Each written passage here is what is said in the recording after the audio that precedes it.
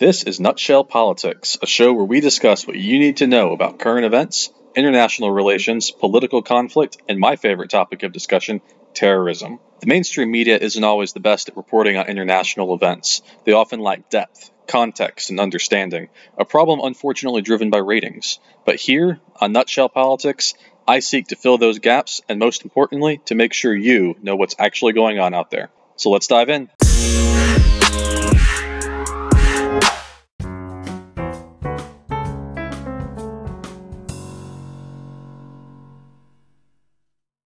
Hi everyone, and welcome back to Nutshell Politics. My name is Justin Kinney, and I am excited to be here with you guys this week.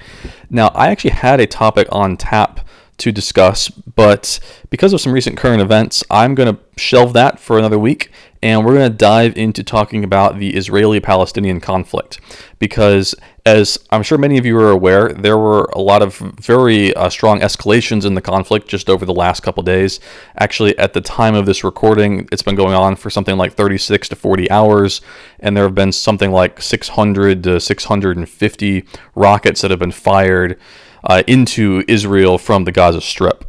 Now, the Israeli-Palestinian conflict has roots that go back a long, long time, and I'm not going to dive into all of the roots of that. Today, we're just going to be focusing on what's happening there right now, but that may be a different episode. If you guys are interested in that, let me know. I'd be happy to dive into more of this conflict in the future, but for now, we're going to focus on kind of the here and now and what's going on in Israel at the current moment. Now, as I said, there have been a lot of rocket fire into Israel lately. There were, I think, over 600 to 650 rockets fired into Israeli territory in about a 36-hour period. As of now, I think we're going on about 40 hours at the time of this recording. And Israel has responded. There have been, they assassinated a senior Hamas leader. Hamas is the kind of the governing body of the Gaza Strip, but they're also known as a terrorist group in the area. Now, Israel does have something called the Iron Dome. The Iron Dome is basically a missile defense, or as I say, a mobile defense system that's designed to intercept these type of specific short-range rockets and missiles. Now, it was designed to provide kind of an anti-missile defense system to counter the Palestinian rocket attacks that were taking place. And this has been in place about since 2011. And it has basically an intercept rate somewhere between about 85 and 90%. So that means about 85 to 90% of rockets that are fired will be taken down or taken out by this Iron Dome weapon system, or say anti-weapon system. But obviously 85 to 90% is not 100%, and a lot of rockets do kind of get through this shield. And so a lot of different places in Israel have been hit. And we're talking some pretty serious, devastating targets. They're hitting schools. They've fired at hospitals, special needs schools as well. Homes, an ambulance got hit.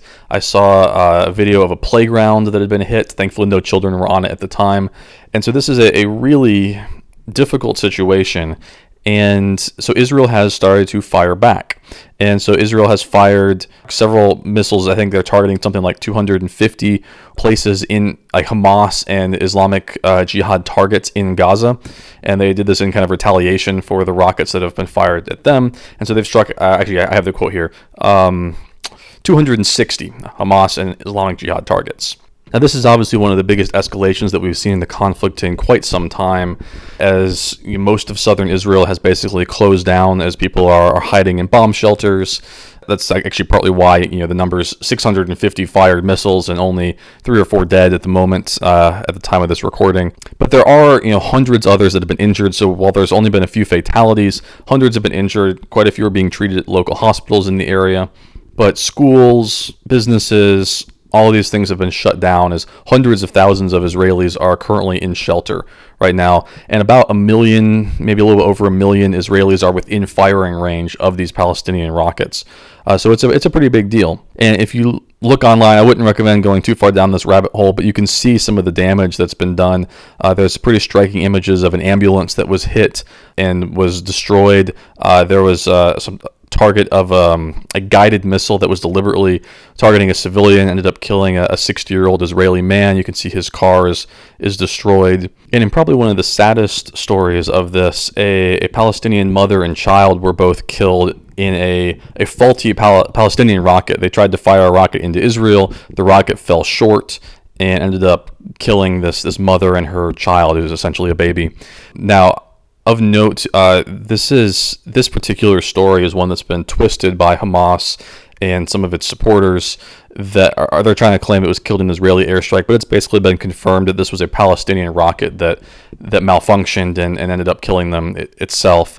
Be very careful as you see some of these stories come out, because there have been quite a few Western reporters that have fallen for quite a few of these stories and tried to blame the Israeli airstrike for this particular death, this Palestinian baby. I've seen it quite a few times on Twitter myself, but this was actually false. The baby was killed by a Palestinian rocket that fell short. So let's take a step back and talk a little bit about what's been going on here. So going back a few days, there were a couple cases of protests. So there were some protests along kind of the Gaza fence, and if you don't know, there's a fence that separates Gaza from the rest of Israel. Gaza is technically an Israeli territory.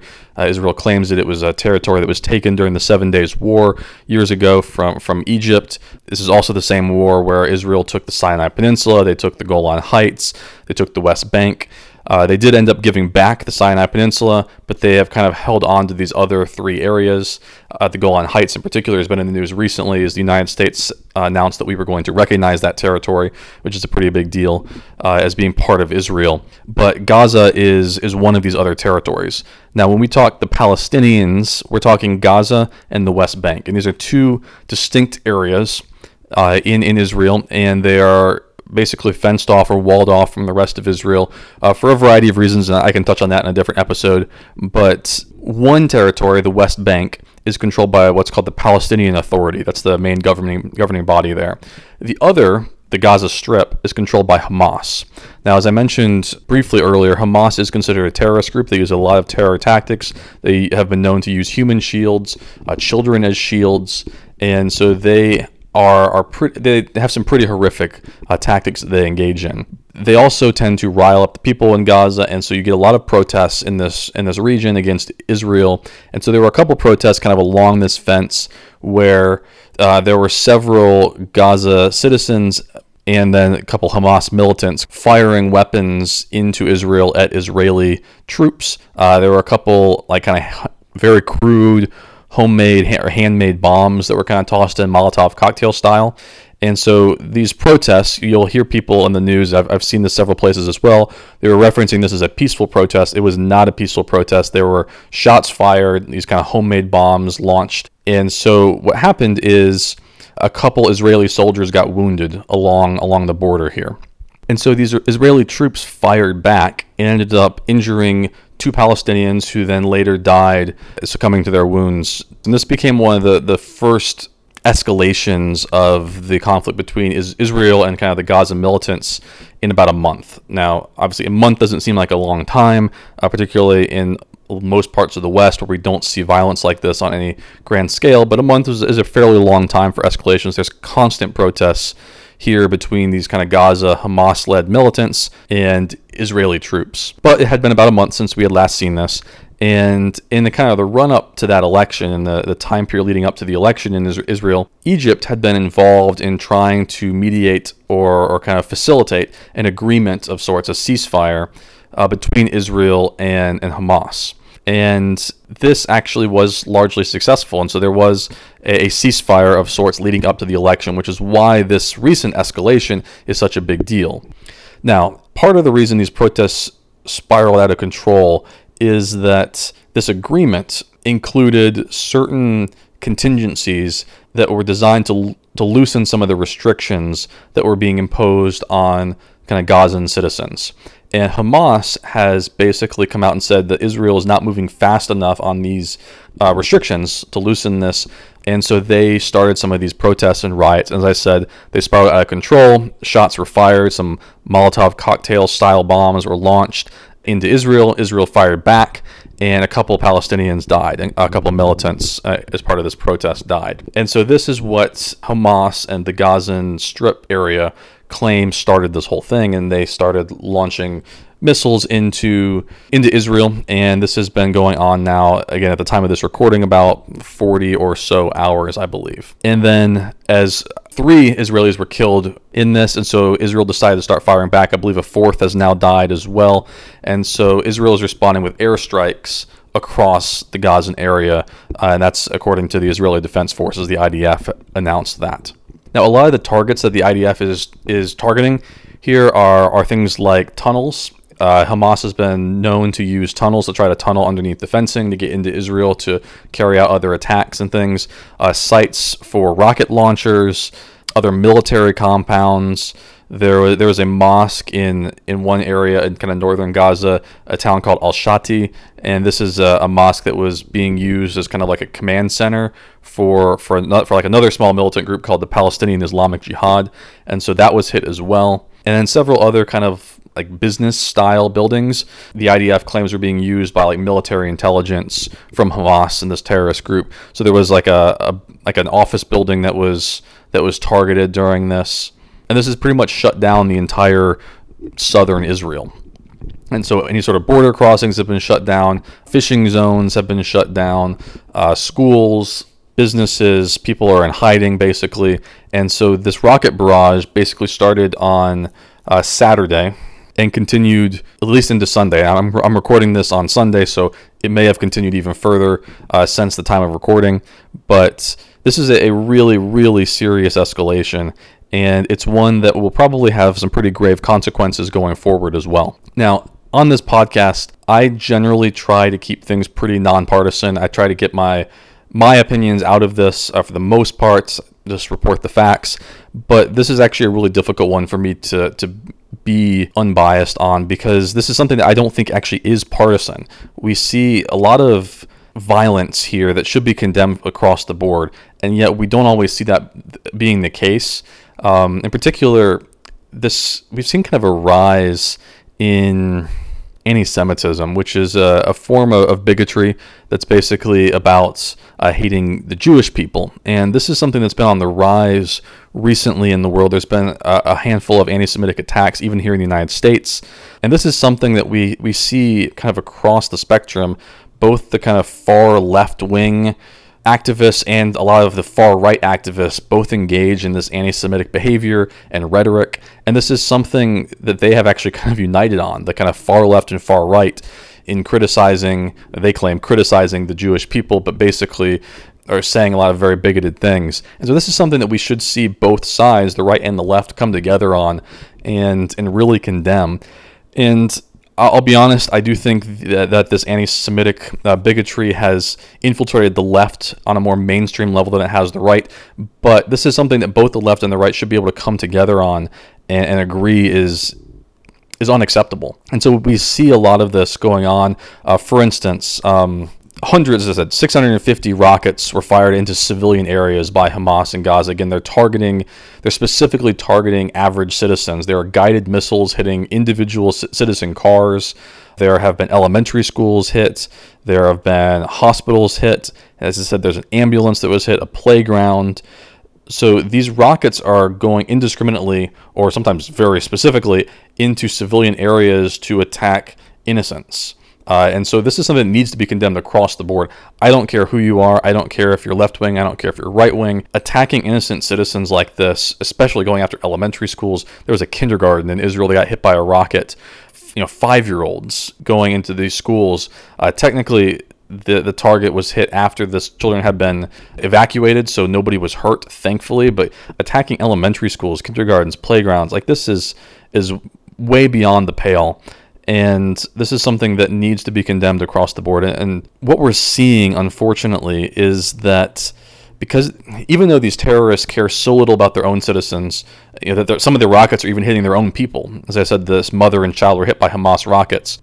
We're seeing a moral equivalence being drawn in the media sometimes and by certain individuals, even unfortunately some congressmen here in the United States, congresswomen, who are drawing this moral equivalence between indiscriminately throwing rockets into civilian areas and destroying, as I said, hospitals, elementary schools, ambulances, all these things, and Israel retaliating by specifically targeting individual terrorists. And there actually are some images you can see of how tactically driven the Israeli retaliations are, individually targeting a car that was transporting a Hamas leader or a building with very, very minimal casualties, which is, in my opinion, incredible restraint being shown. This is, I mean, when you have any other country, let me start with this, any other country that was having hundreds of rockets fired into their territory would probably respond with way more force than Israel is responding right now. And I would argue they're showing incredible restraint here. And this is something that shouldn't be controversial. I don't understand why it is at times. And as I said, this is something I am a little bit more passionate about, maybe because I studied terrorism, or I don't know, I just have a soft spot for kids like most people should. But it should not be difficult to condemn terrorist supporters, the sponsorship of other states. Hamas gets a lot of their money from the country of Iran. It should not be difficult to condemn them for intentionally firing hundreds of missiles at civilians. And yet we somehow see it being difficult. Let me be very clear on this. There is no excuse for targeting innocent civilians with rockets like this, especially children. Like there's no excuse for this.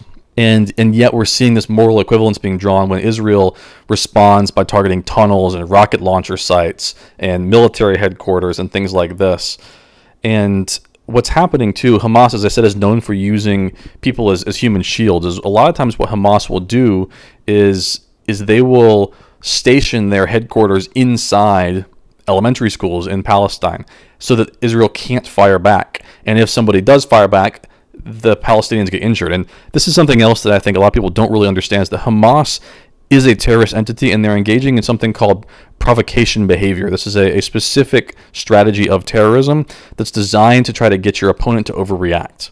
And this is what we probably believe 9/11 was. 9/11, as terrible as it was, and obviously it was horrific, it sparked wars in two other countries, multiple countries' leaderships being taken out, thousands of people dying. Like, the response to it was very, very strong, and actually probably sparked more terrorism in the Middle East as more terrorist groups arose out of our response, which could be a whole other episode in and of itself. But that's the style of provocation, and Hamas is famous for this. Hamas engages in provocation attacks all the time, and what they're trying to do is get Israel to fire back on them while they're using humans as shields, while they're using children as shields, because then they can try to blame Israel for these attacks. And again, I don't care what your position is on Israel being a country or even the actions of Israel, as a government, even some of the settlements. If you ever look into some of the policies around settlements, I don't really care what your position is on any of this. Hamas is engaging in behavior here that is so far beyond the pale that none of that should matter. We should be able to condemn this behavior without any sort of equivalence being drawn, without any sort of equivocation, and yet we don't see that happening. And this is something, as you can probably tell, I'm very passionate about, because I do not like seeing innocents targeted like this. And in particular, it makes me angry. And this is one of the few times I'll actually admit to being angry. I'm actually pretty laid back. But I am angry to see individuals, even here in this country, in the United States, make excuses for Hamas on this. I'm not going to name any names right now on this podcast, but there was a congressperson in the United States Congress who tweeted out basically an excuse for Hamas. And this is completely unacceptable, because Hamas is a terrorist organization, and there is zero equivalence between what they do and what the Israeli Defense Forces do in response. Now, we can take a step back here. I'm going to calm down for a second and talk about the distinction here between Hamas and the Palestinians, because a lot of times this is a problem that you do see in that people tend to draw an equivalence kind of on the other side of the spectrum and just say, all Palestinians are this way, and that's not the case. Most Palestinians are probably wonderful people. I've met a few of them. I've met a few. I was actually in the West Bank at one point, and you could see the average Palestinian is not engaged in this. That said, Hamas was elected, and you're going to have a really hard time getting much sympathy from people. And actually, I'll even be honest, it's hard for me to show a ton of sympathy for people who willingly elect a terrorist organization like Hamas that's engaging in these behaviors. And then further, when these attacks take place, there's actually a video that just came out on Saturday. You could see a bunch of Palestinian citizens cheering and chanting Allahu Akbar, which means God is great in Arabic, as rockets are flying overhead targeting Israeli citizens and Israeli civilians. And you can see the people cheering these things on. Like, you're not going to get much sympathy from me on this. I firmly believe that there is a huge distinction between Hamas and their supporters and, say, the average Palestinian, but you're going to have a hard time making that distinction when these type of behaviors are still going on. Now, that said, I'm going to take another couple steps back here and run a little bit of interference on what I just said. Part of the reason Hamas was elected is because the previous group, the Palestinian Authority, that was the ruling body in the Gaza until not that long ago, actually, they were widely known as being very inefficient. In other words, they weren't getting anything done and for being very corrupt. And so when Hamas came along, they pitched themselves to the people as, they didn't even really equivocate and say, hey, we're not extremists. I mean, they kind of admitted this is who we are, but they pitched themselves as the efficient and pure or uncorrupt alternative. And so people voted for them, not because necessarily Hamas is great and they love what they do, but because, if those were the two options that they had, they were going to go for the party that was at least claiming to be efficient and not at all corrupt. And so Hamas has done a lot of civilian services to try to get the people on their side and show that, hey, they're effective. So Hamas even runs things like child soccer leagues, but also ambulance services and hospitals and schools. And so they actually put a lot of time into trying to get the people on their side, which explains some of this behavior. Now, that said, I do not think you can make any excuse for what Hamas is doing. Just because they were a quote-unquote better alternative at the time does not necessarily excuse supporting a group like this. And so this is where I think you're going to have a really hard time getting much sympathy for a people who vote in a terrorist group. But again, I want to be very, very clear. This is not some sort of condemnation of Palestinians. It's the condemnation of Hamas and Hamas supporters specifically, because a lot of people in Palestine really just want to go about their daily lives. I think that's something that we can make an argument for about most people in the world. They just want to go about their daily lives and not be interfered with and not be drawn into these major conflicts. And yet, in this case, there's a lot of innocent Palestinians who unfortunately are being made victims here. And I used the example earlier on of the young mother and her child who were killed in this. And that's a horrific, horrific tragedy. And that is something that should be mourned around the world. Anytime you see children killed, it's utter tragedy. And so I want to make sure we have a very clear distinction here between the average Palestinians who are hardworking, peaceful individuals and what you would consider like the Hamas circle. And again, Hamas operates out of Gaza specifically, not the West Bank. The West Bank's kind of a whole other situation with actually the Palestinian Authority is still in power there. Now, we're going to take a quick 60-second commercial break, and I'll be back on the other side to talk a little bit more about this ongoing situation in Israel and Palestine. So thanks so much for tuning in, and I'll see you guys again in about a minute. Hey guys, welcome back. Thanks so much for sticking with me through that short commercial break. Let's go ahead and dive right back into the current event of what's taking place in Israel and Palestine over just this past few days. Now, I wanted to talk a little bit about the specific attacks that are going on right now. Just a handful of the statistics that we see. As I mentioned, there are something like 650 rockets that have been fired at Israel just in the last 48 hours. Actually, probably less than that, more like 36 to 40 hours. At the time of this recording, and we have seen quite a few deaths. Now, in Israel, I believe at the time, it looks like there are 4 reported deaths and about 12 Palestinians who were killed as well in some of the responses. Now, on top of that, there are hundreds of people who have been injured and quite a few in the hospital. Others that are suffering in other sorts of trauma as well. And so there are a lot of people who have been affected by this.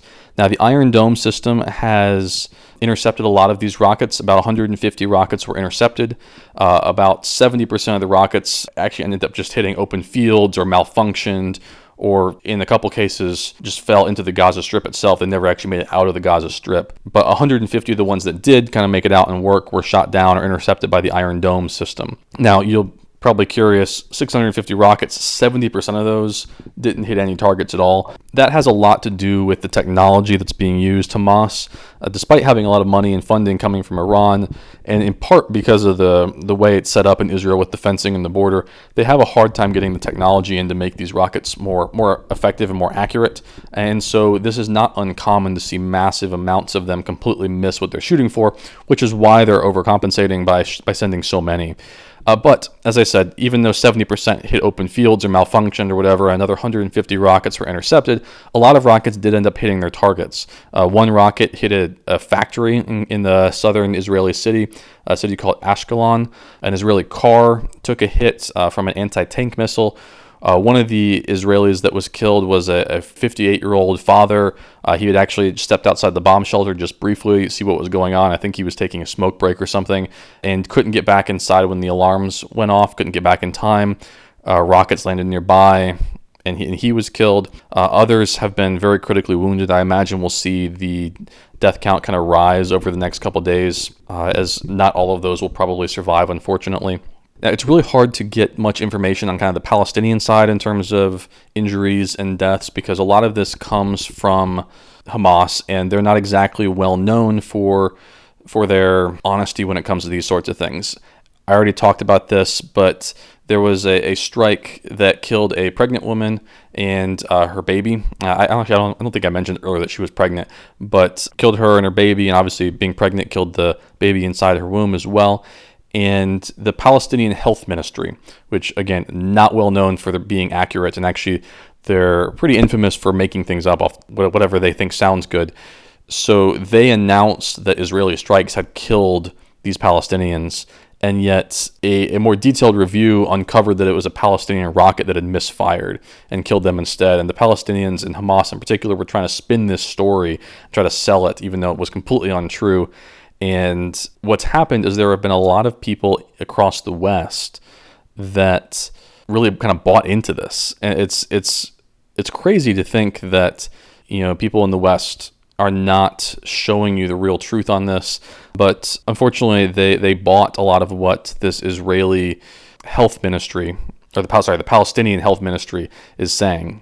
Now, I mentioned earlier, too, that Iran is considered a state sponsor of terrorism. They give a lot of money to Hamas through a group called the Islamic Jihad. They have kind of a proxy organization in the Gaza area.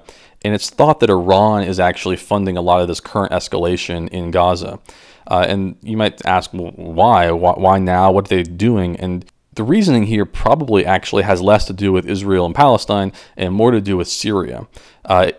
Israel and Iran have feuded over Syria. Actually, they feuded over a lot of things for many years, but in particular, they're on opposite sides of the Syrian civil conflict that's going on there, this war that's been going on for 8-9 years now.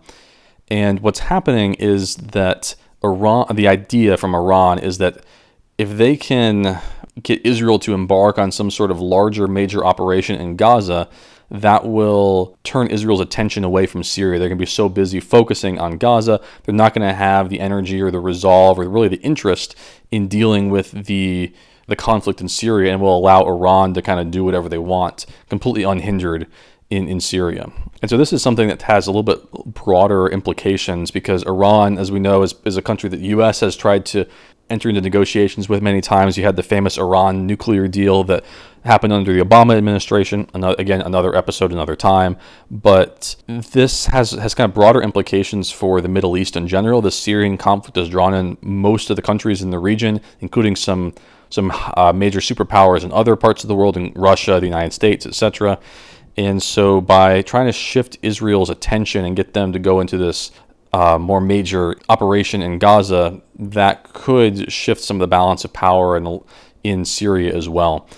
Now, this idea of trying to induce a major operation by Israel, again, plays into this terrorist strategy of provocation. There's several different terrorist strategies that have been identified in terrorism studies literature. Provocation is one of the most famous, and it's, again, I mentioned this before the break, but it's this idea of you fire little strikes here and there just to try to get them to retaliate. In other words, you're trying to induce a retaliation.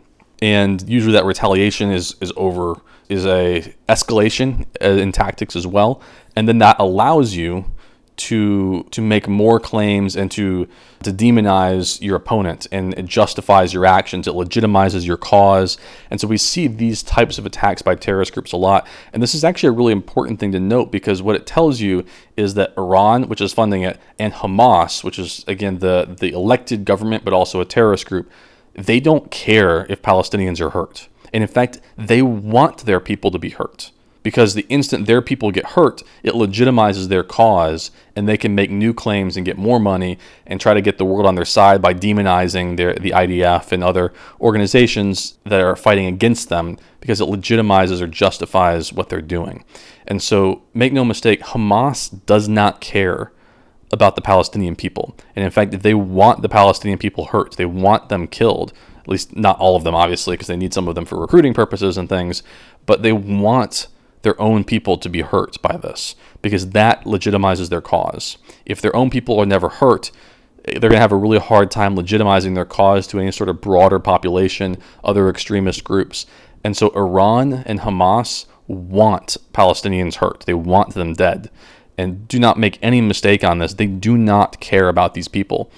And this is something I don't think a lot of people really have thought through in this conflict, but I think it's a really important point. Now, essentially what we're seeing is a terrorist group that's hiding behind innocent civilians, sending hundreds of rockets at other civilians, including children. And what we're seeing is that there's a lot of innocents who are suffering on both sides. And if you are the praying type, please, we need to be praying for both Israel and for Palestine here. The people on both sides are suffering. There's a lot of innocent people, regardless of what you think about Israel or the IDF or Israel's right to exist or any of these other things. And again, there are a lot of different areas here that we can hit on. I could probably do a dozen different episodes on this. But regardless of what you think about any of those other things, we know for a fact Hamas is a terrorist group, engages in terror tactics, hides behind civilians, uses human shields, and is attacking children and other innocent civilians. No nation on earth would endure that type of behavior without some response. And in fact, as I mentioned before the break, I think Israel is showing remarkable restraint. And as you read news stories about this, keep that in the back of your head of what's actually happening here and what any other country on the face of this earth would do under a similar situation. I mean, what would you do if innocents around you were being killed by rockets from a group that's hiding behind children, that's hiding behind women, pregnant women, it's hiding behind its innocent civilians that are suffering? What would you do? What should we do? I mean, I think that these are questions that frequently just get overlooked. And unfortunately, this has become an issue that is very politicized, and I really don't think it should be. This is something that the right and the left should come together on to fight this, because this is a form of bigotry. This is a form of hate, and violence against innocents is always wrong, no matter who it is. It is wrong if an IDF soldier fires on an innocent Palestinian and kills them. That is 100% wrong. It is just as wrong when Hamas fires rockets into Israel and kills innocents and children there as well. And so this is a situation that really needs a lot of prayer, thoughts on both sides. And by both sides, I mean Israelis and Palestinians. And so this is a situation that, at least at the time of this recording, is not really showing any signs of slowing down. Benjamin Netanyahu, who's the prime minister of Israel, he actually recently won a new election there. He said that Israel will continue its attacks against terrorist elements in the Gaza Strip. He gave the order to reinforce IDF troops around Gaza with more tanks, more artillery, more infantry. And he basically says that Hamas is going to pay a very heavy price for these actions. Now, so far, we have not seen any real reports of any, at least formal efforts to reestablish the ceasefire. As I mentioned before the break, Egypt had kind of brokered a bit of a ceasefire between the two sides leading up to the election. And I'm sure there are informal efforts kind of going on here as well. The Egyptian President al-Sisi, his intelligence bureau, played a very important role over the past several years in trying to broker peace, and I'm quite certain that the Egyptians are involved on this as well, at least on an informal level. They have been actively working to kind of persuade Hamas specifically, but also other terrorist groups in the Gaza Strip and the area to try to de-escalate a lot of these tensions here, and especially, I didn't really talk about this, but the West Bank and Gaza Strip have different governments. Hamas runs the Gaza Strip, the PA run the West Bank, and what happened is about 13 years ago, there was a disagreement over who should take charge, and so the two kind of split. And so there has been some talk with Egypt trying to reunify the governments there so that Gaza and the West Bank are operated by the same, more moderate Palestinian Authority. And over the last several years, we have seen the Egyptians be very persistent in trying to pursue some of these more peaceful options. And so I think that is something that's almost certainly going on behind the scenes. President al-Sisi has seemed, at least to me, very serious in trying to maintain a certain level of peace and security, and maintain ties to Israel on kind of an intelligence and security front, and really trying to broker this peace between Israel and the Palestinians. So again, there's no formal efforts that I have seen, at least as of right now, but I'm sure that there have been some informal efforts underway that are taking place, probably led by the Egyptians, but others in the area as well. And it would not surprise me if the United States either already is or will get involved at some point, as Israel is one of our biggest allies in the world, and it's really our biggest ally in the Middle East. Now, other things that have been kind of going on this front, there's a couple interesting tidbits here between kind of the Arab world and Israel. The director of the Muslim World League, a man by the name of Dr. Mohammed Al-Issa, announced a few months ago, I believe it was January or February, that he was going to go visit Auschwitz in southern Poland. And he is probably one of the most influential Muslim leaders in the world. He's Saudi, so he runs an organization. The MWL is based out of Saudi Arabia. I believe it's in Riyadh. And he has agreed to go visit Auschwitz, which you should recognize that name. Auschwitz is one of the concentration camps that was used by the Germans to eradicate the Jews, or attempt to eradicate the Jews. It was one of the worst concentration camps during the Holocaust and World War II. And so his decision to visit Auschwitz, as well as some other methods he has used to try to help combat some like Holocaust deniers and things like this across the Muslim world, is a really historic thing that's taking place. And it's probably angered other Arab countries. But Al-Issa is, I believe, the highest ranking Muslim leader ever to visit one of these death camps for the Jews that were run by the Nazis. We've also seen other kind of efforts on the kind of Arab-Israeli conflict move forward. The Kingdom of Saudi Arabia actually has decided, I believe they announced this again back in January or February, that they're going to welcome a delegation of Jewish leaders to come visit Saudi Arabia. Historically, this is unheard of. Jews are not legally allowed to set foot in the Kingdom of Saudi Arabia. Now, this has been changing bit by bit. Saudi Arabia has made some exceptions over the years for like business leaders and executives. Certain reporters, I think, have made it in.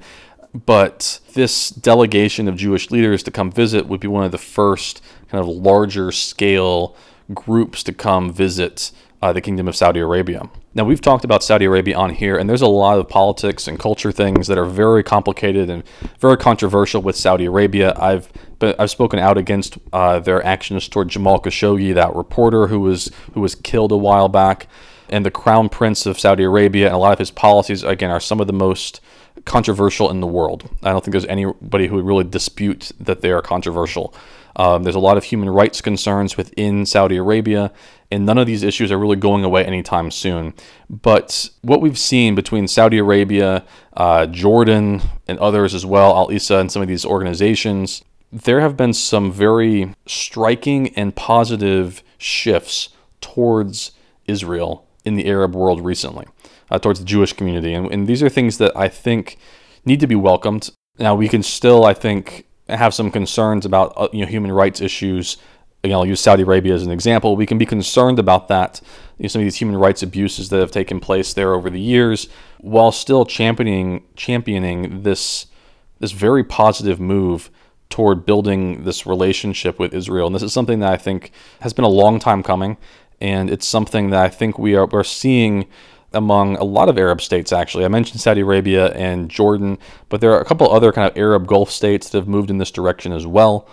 And I think this is a beacon of good news in kind of a sea of bad news that's been taking place over the last weekend. And with a lot of death, again, innocent death, essentially here, Hamas, these groups, they really seem more interested in waging war on Israel than building any sort of hope for a good Palestinian future. And so these types of things seem to be escalating, but we are seeing certain positive signs in other areas as well. And so I don't want to end this show just on all the bad, but do mention a little bit of the good as well. But I do want to encourage you to be very judicious and thoughtful as you read a lot of the news stories about this, because there have been a lot of false reporting coming out of this. And unfortunately, we've seen a rise in anti-Semitism, even among some very high-profile people. The New York Times got blasted for this not that long ago when they ran a blatantly anti-Semitic cartoon that would have been welcomed by the Nazis and others, during that time period, and somehow it got published by the New York Times, which is unbelievable. And so we've seen anti-Semitism infiltrate a lot of areas of society, but that's just another form of bigotry. And anyone who provides cover for anti-Semitism should be considered complicit in it.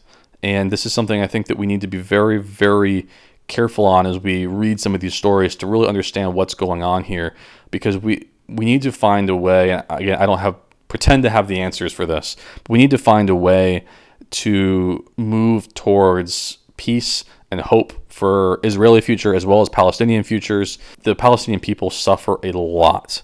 And this is a very victimized population by their own governments, their own leadership. Hamas victimizes them repeatedly on a daily basis. And this is a people group that could have a lot to offer. We could, if Hamas was interested in building an economy there, this is a people group that could really benefit greatly. And yet we see them not interested in that. They're not interested in building an economy. And unfortunately, there are a lot of journalists around the world and activists who aren't really interested in telling the truth either. And so we need to be very, very careful with this, because this is a complicated situation. I don't mean to suggest that Israel is innocent in all this. There have been a lot of actions that have come out of the IDF and Israel as a whole over decades that need to be condemned as well. And that's why I said at the beginning of this is an episode on what's going on right now, not on the history of the conflict there. There's a lot of things that this could be a year's worth of content going into the Israel-Palestine conflict that goes back all the way, at least to World War II, but also the centuries before that, going back to some of the conflict that Israel had with other nations millennia ago. And so just be really careful as you read some of the news to know where it's coming from.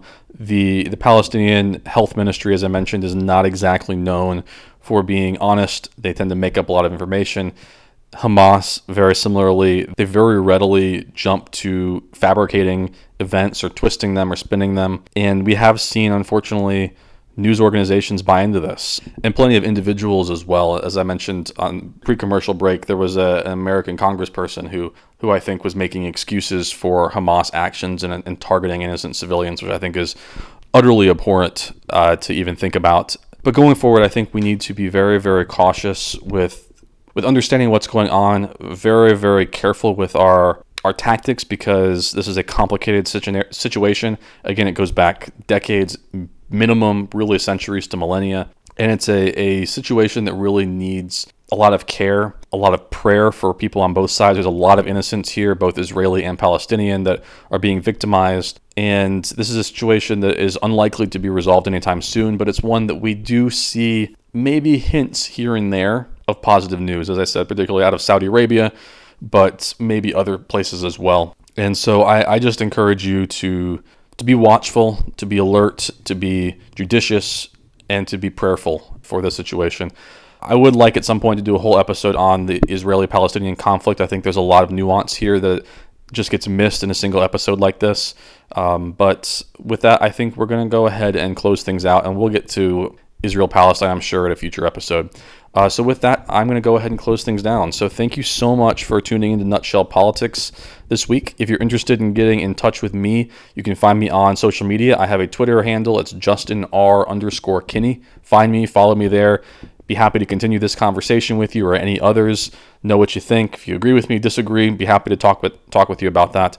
If you'd like to find me on Facebook, I have an author page called J. Robert Kinney. That's the name I write fiction novels under. I have 2 books that are on Amazon right now. They're mystery novels. You can find the first one's called Precipice, came out about 3 years ago, and the second one called Splintered State, which came out just maybe 6 months or so now, about the end of November.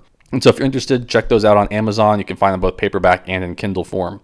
Now, if you'd like to support me, support this podcast, or advertise on the podcast, please get in contact with me. I'd be happy to talk with you more about that possibility or sit down with you. I also have a Patreon account if you'd like to check that out as well. But with that, we're going to go ahead and close things out. So this is Nutshell Politics. My name is Justin Kinney, and I am out in 3, 2, 1.